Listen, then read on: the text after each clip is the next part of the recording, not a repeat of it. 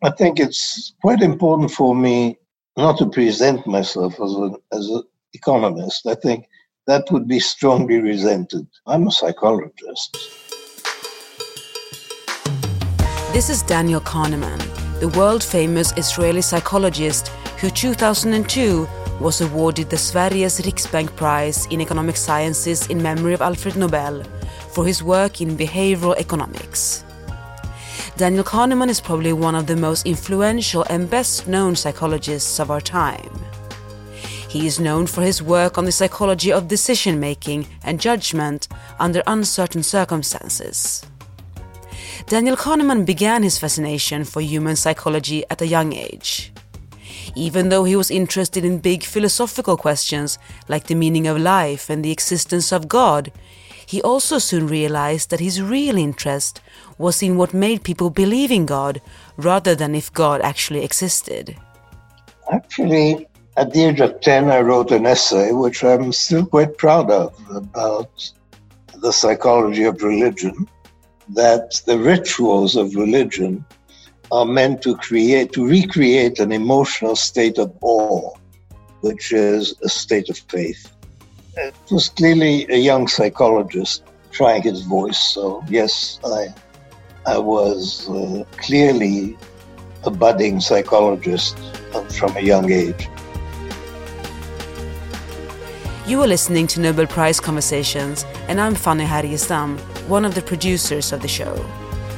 This episode is featuring Daniel Kahneman, who in his studies of behavioral economics have shown how people make decisions under uncertainty. Daniel Kahneman is also the author of the best-selling book Thinking Fast and Slow. The central thesis of the book, which is also a summary of Kahneman's work, is that human decision-making is divided into two modes of thought. One being fast, instinctive and emotional thinking, and the other one being a slow, more deliberate and rational way of thought. This episode takes place under the burning corona crisis, which brings a new context to Kahneman's research on how uncertainty affects our decision-making and judgment. This podcast series is brought to you with the support of Riksbanken, Sweden's central bank. The host for the Nobel Prize Conversations podcast is Adam Smith. Adam is the Chief Scientific Officer of Nobel Media, an outreach arm of the Nobel Prize. Like many others, Daniel Kahneman has during this coronavirus crisis been placed under quarantine and lockdown. When Adam Smith calls him on video link, Daniel Kahneman is sitting in his apartment in New York. Where exactly are you at the moment? I'm in my living room. In your apartment on the west side in New York? East side. East side, okay, sorry. They are now beginning to release lockdown in New York, but have you been observing lockdown? Oh, yes. Everybody does. You know, we're in a large building and the instructions are quite strict. Masks in the elevator, of course. No, we're locked down. But presumably you've been extremely busy on all sorts of advisory panels during this time. No, the only advisory panel I was on was with the Royal Society, actually, but no other one. I'm surprised.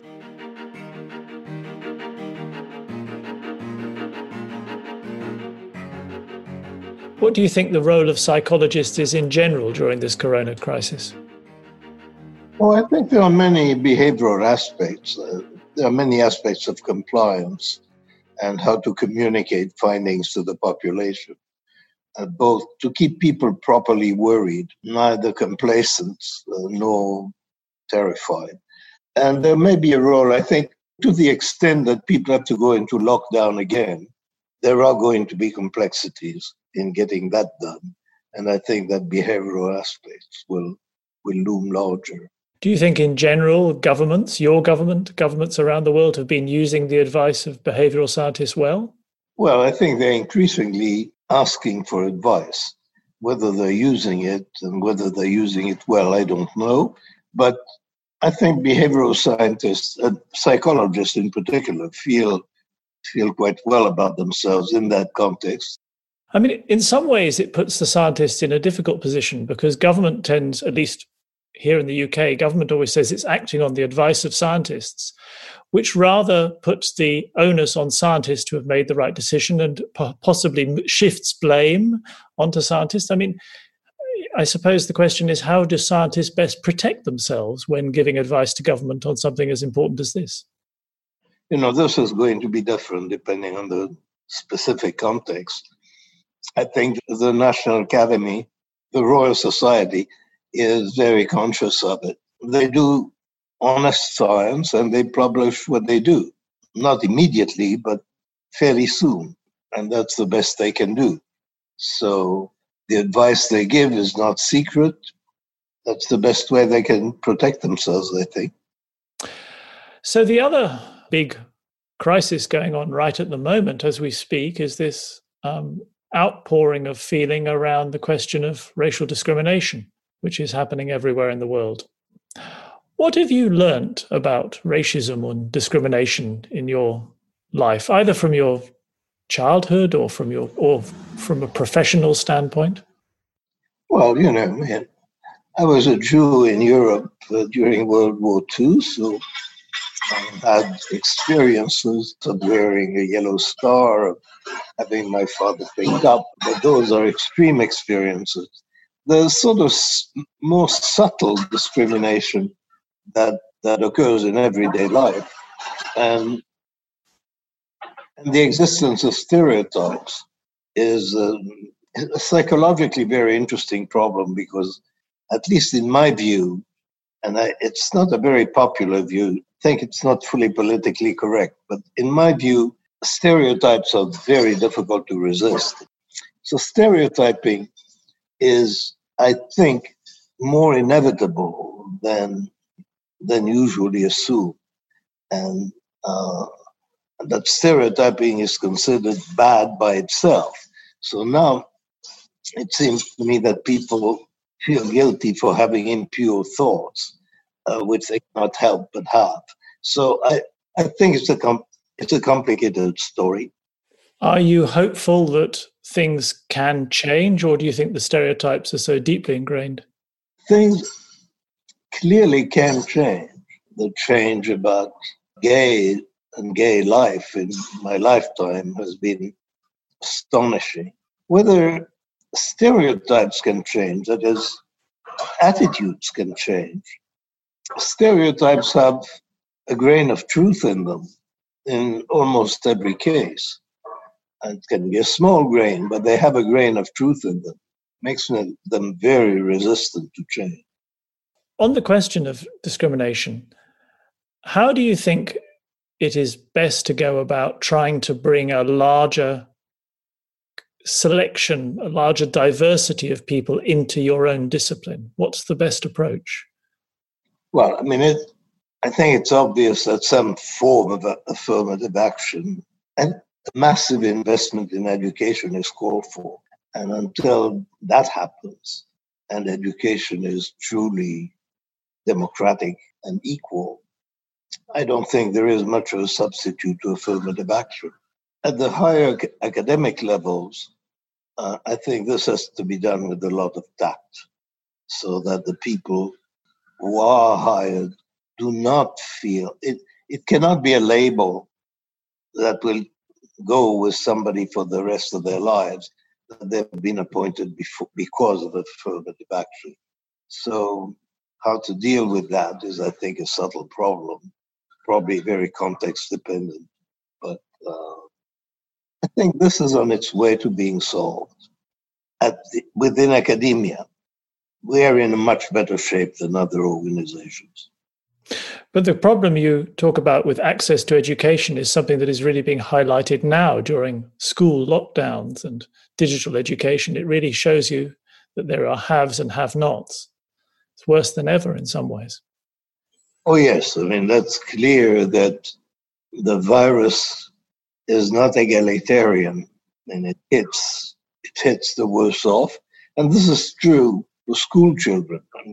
Effectively, the loss of a school year is going to, if social science is right, is going to affect the economic life of these children throughout their lives.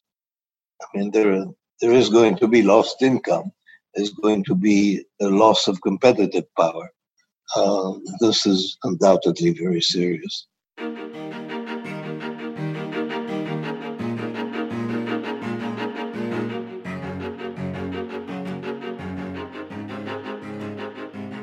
Kahneman identifies himself first and foremost as a behavioral psychologist, but he has during his years of research worked very closely with a number of economists. In his academic years at Stanford University, he met the economist Richard Thaler, and they have been good friends ever since. A friendship that has influenced Kahneman's work considerably. Another important friendship and collaboration is with the mathematical psychologist Amos Tversky, with whom Kahneman worked for many years, developing his theories on behavioral economics. You're a psychologist who's good friends with many economists, and that has been a very creative partnership.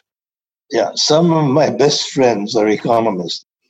Okay, let's talk about friendship a little bit, because if we start with Amos Tversky, your collaboration, your friendship is legendary. You've often described how you were opposites, or maybe not. Were you opposites? Were you similar? Oh, I think we were certainly more similar than we were different, but we're different enough so that we had somewhat different skills, and we could surprise each other, and similar enough so that we always understood each other very quickly. So.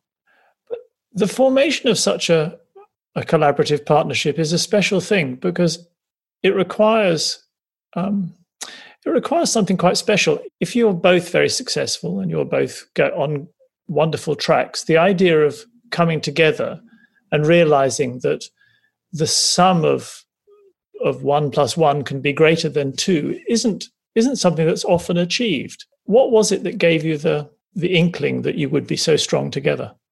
I think it's sheer luck. It's not anything that, nobody can do anything about it. You have to like each other. You have to like each other's company. And you have to have a lot of patience because collaboration is slow. And so if you're in a hurry, it doesn't work.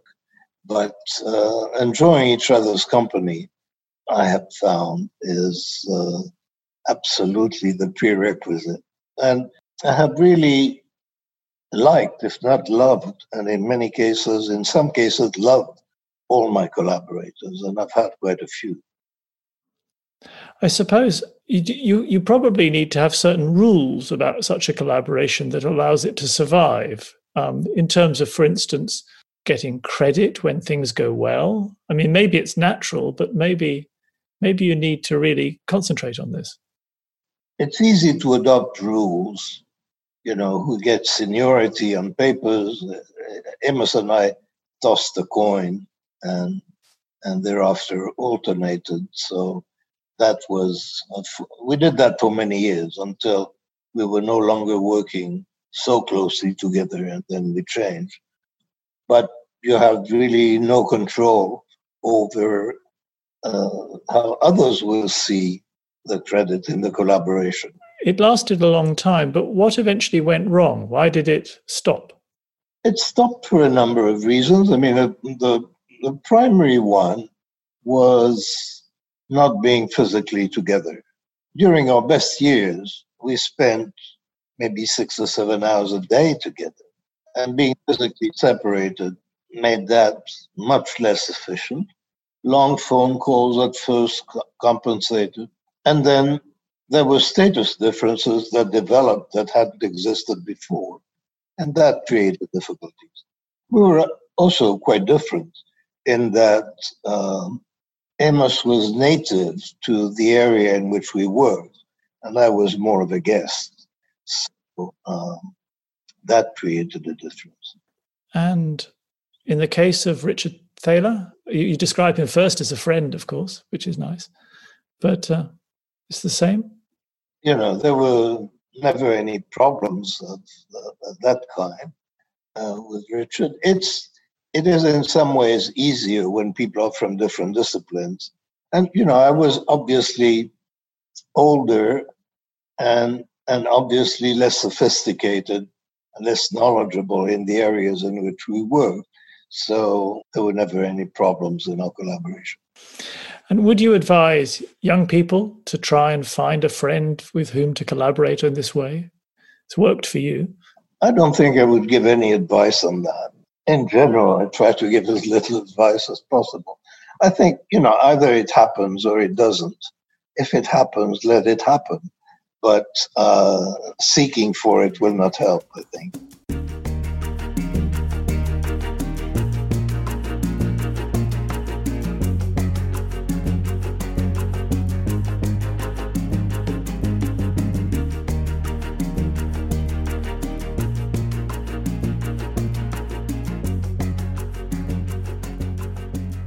Let me ask about you, your childhood.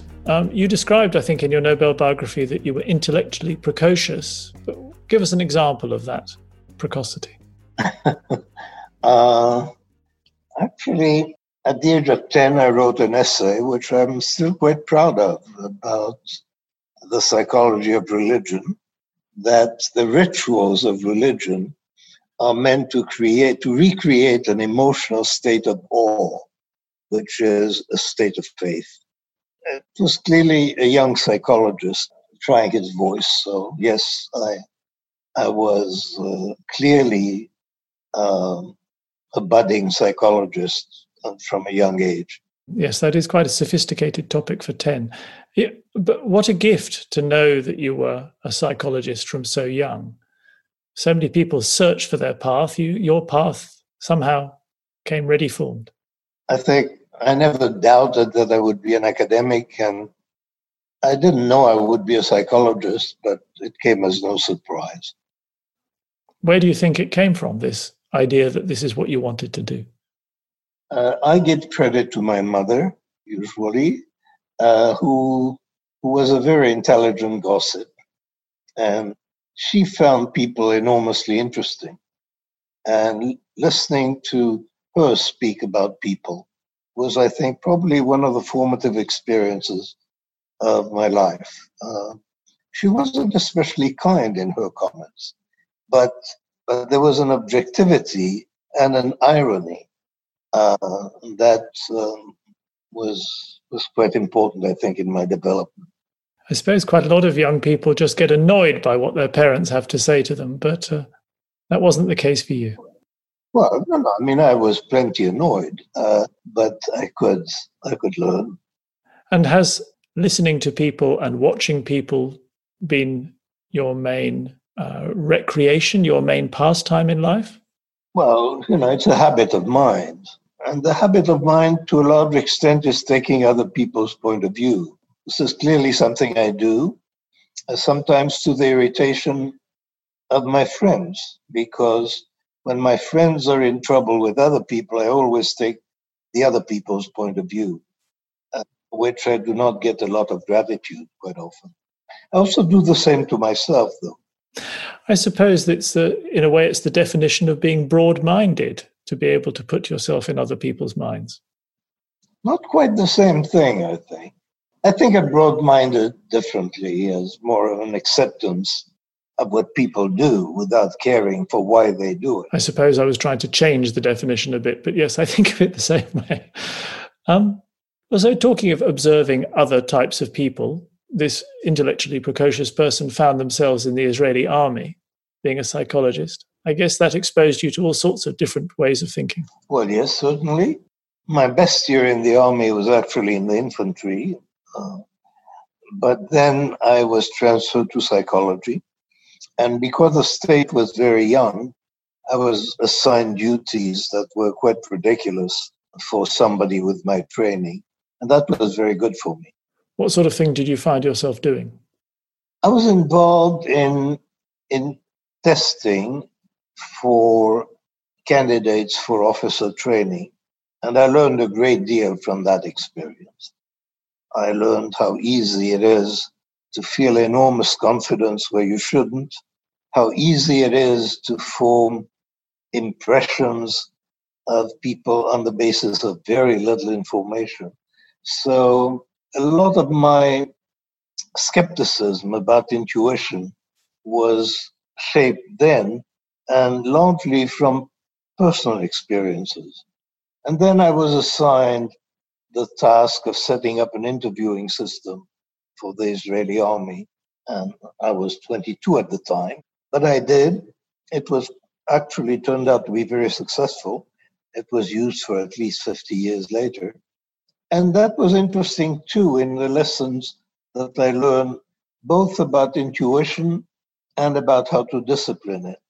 And oddly enough, and this is more than 60 years later, I am now in a book that I'm working on, coming back to some of those ideas. So you never know when you'll find things useful again. But 22, setting up an interview system for the army, maybe the confidence has never left you, but the confidence of youth is a great thing. Certainly is. I didn't know enough to realize how absurd what I was doing was. And, that I had no business innovating in a field about which I knew nothing. But, I used my common sense. And I had one good book to guide me, a truly important book that had come out a year before I started working, which was influential, by a psychologist named Paul Meehl, who showed that people's intuitions are often inferior to very simple formulas. And that theme has been with me for the rest of my life.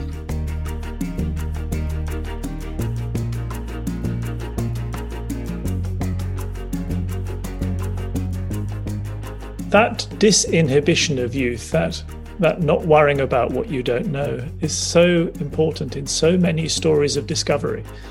It's so powerful. I guess we're back to the idea of stereotypes again, stereotypes of ideas as well. And there is a phenomenon that I wrote about that I call theory-induced blindness. That is, that when you adopt a theory or a point of view and it organizes a lot of the existing knowledge, it causes you literally not to see obvious things that the theory cannot cover. And that was one of my contributions to the collaboration with Amos Tversky. I frequently contributed my ignorance by not being impressed by impressive theoretical achievements of our predecessors. I was able to ask questions that, and Amos was pretty open-minded, but I could shock him occasionally by questioning common wisdom. That lack of awe at the received wisdom comes partly through ignorance, but partly through an attitude, a disinclination to believe what you hear, an independence, perhaps. It was in the air in Israel, and Israelis are known for their bluntness. The general attitude was, show me. And until you show me, keep your peace. So people were not awed by the authority of others. You could not claim authority. It just wasn't done. And you had to earn respect. And you also had not to care too much whether you were respected or not. That's fascinating, because, of course, the success of, for instance, Israeli science has been phenomenal. The situation you described is a particularly Israeli phenomenon? Well, it is in part a Jewish phenomenon. Obviously, I'm not sure how Israeli scientists compare to other Jewish scientists and whether there is any difference. I would think that where you now see it in Israel is more in the domain of engineering and startups and innovation than in the domain of science.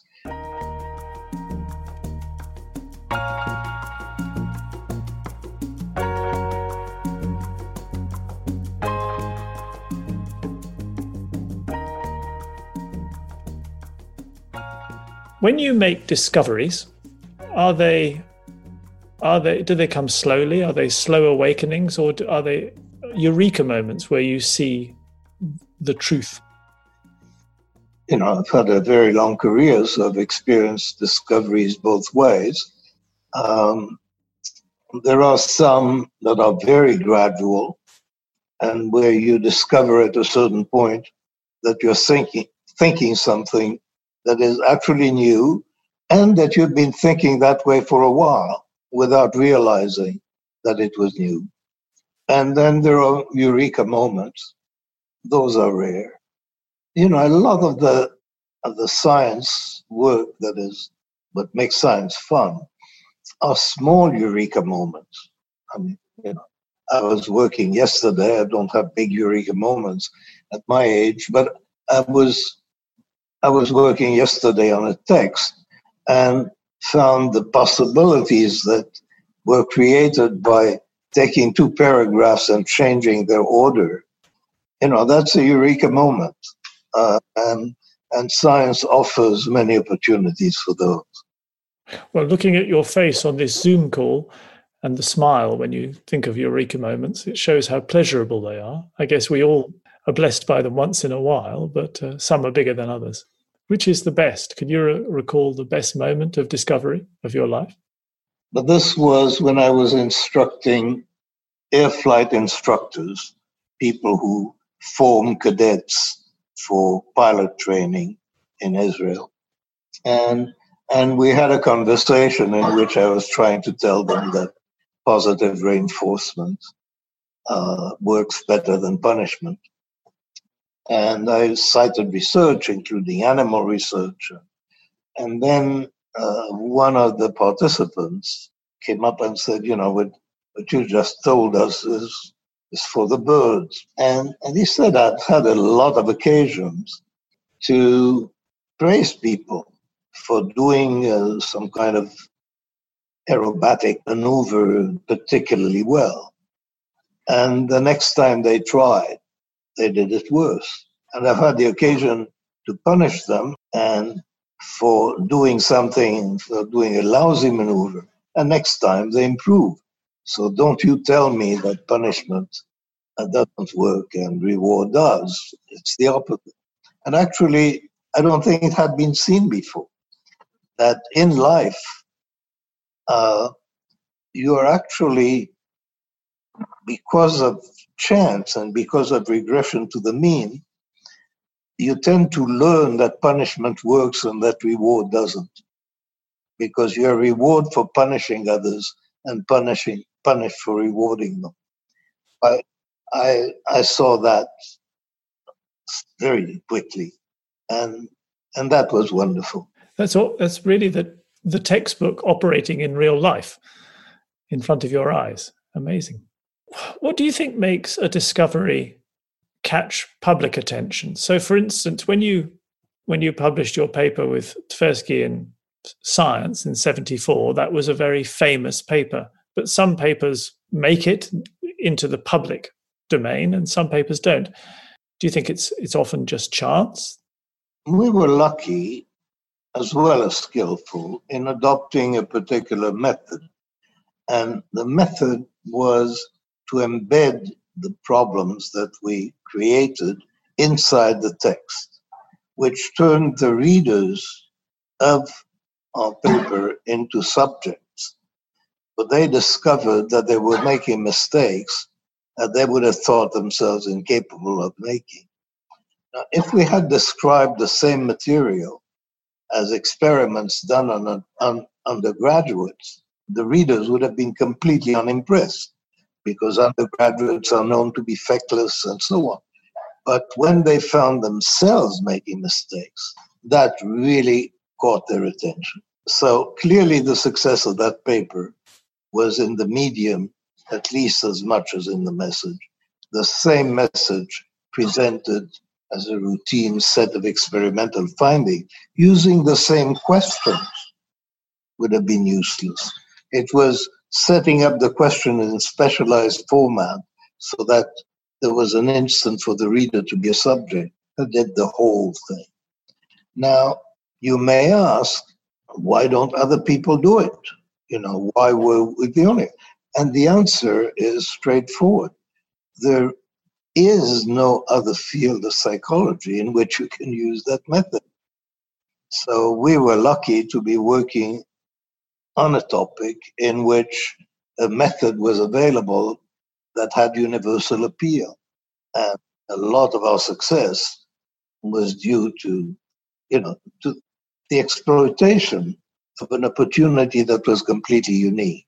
It probably is quite a good message for everybody to know that if they want to get a message across, they need somehow to involve the subject more in what they're trying to tell them. You're absolutely right, but it's so much easier to do in some fields than in others that it's largely a matter of luck whether you can communicate your feel or you cannot.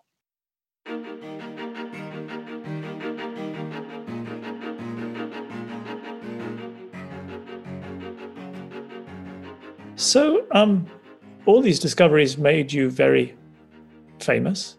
What are the disadvantages of being famous? It's embarrassing to say. There aren't any, really.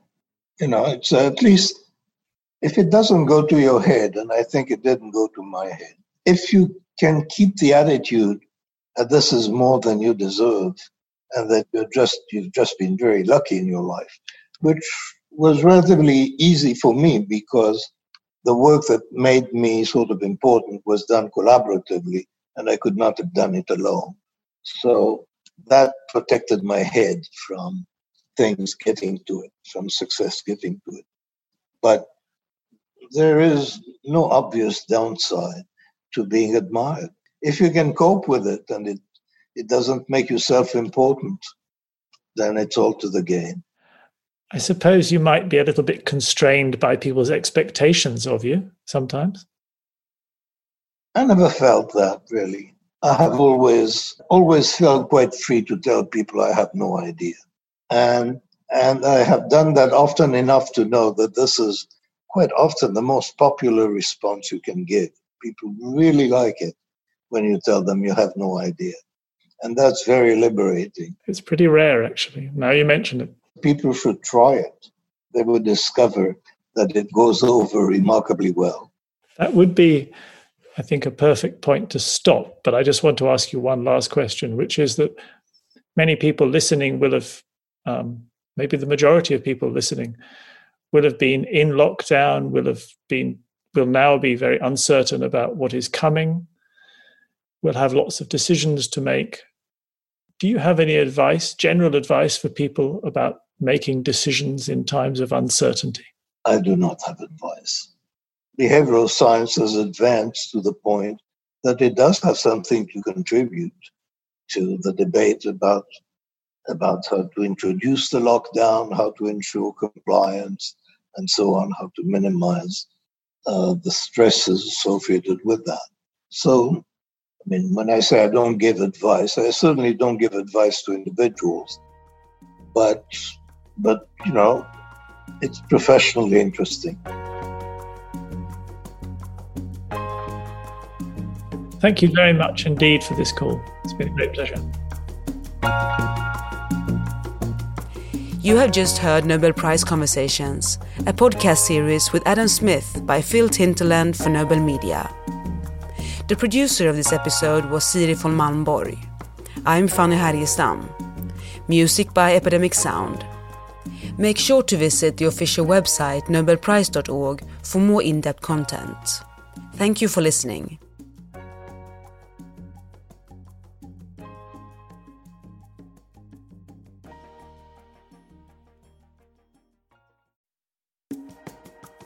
If you're passionate about the Nobel Prize, you won't want to miss a single episode of our podcast. Be sure to subscribe.